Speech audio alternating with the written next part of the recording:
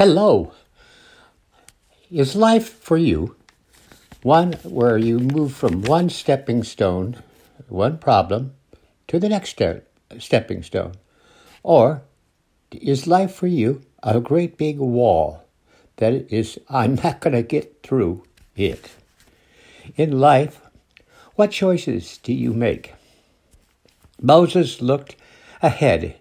He was leaving Egypt. The Red Sea was in front, and the Egyptian army was following him. He saw this as a stepping stone to the next stepping stone, to the next stepping stone. That's life, because God was with him. And the people looked at it, and they saw it as an obstacle, as a wall, as the end of everything. In your life, are you now facing a stepping stone to your next stepping stone? Are you facing viruses and now facing the need for money? And are you stuck in the mud of obstacles? Can't see beyond your problem. We get so frustrated because you just see the problem over and over and over and over. Jesus said, I am with you. Ask, and he will help. Paul saw life as stepping stones. Just look at his life. Boy, what a life. Now at the very end, the Roman government has him and is going to send him to Rome in a ship as a prisoner. He's on the ship, and he sees trouble.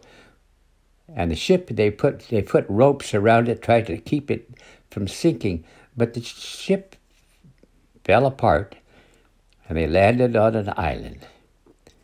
And in that island, they built a fire. And as Paul was putting wood on the fire, a snake came and bit him, a poisonous snake. And all the people was really on, but he was at peace. Are you in peace? Are you at peace? There's times of my life that the stepping stone becomes an obstacle, a wall, a difficulty, a real hard things.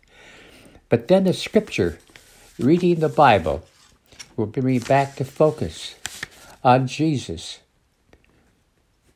There was the last time that you looked at Jesus and said, Jesus, you're going to get me through. Thank you. Thank you. I want to praise you. And life is, for me, is stepping stones. One after another, after another. And what about you in your life? Are you facing a dead end? Or are you facing a problem that's going to be a stepping stone? You need to pray and say, God, please help. I need help. God is concerned, and he will help. He has done this for me personally 3 times this last week. Pray, and then read Psalm 145. God is good.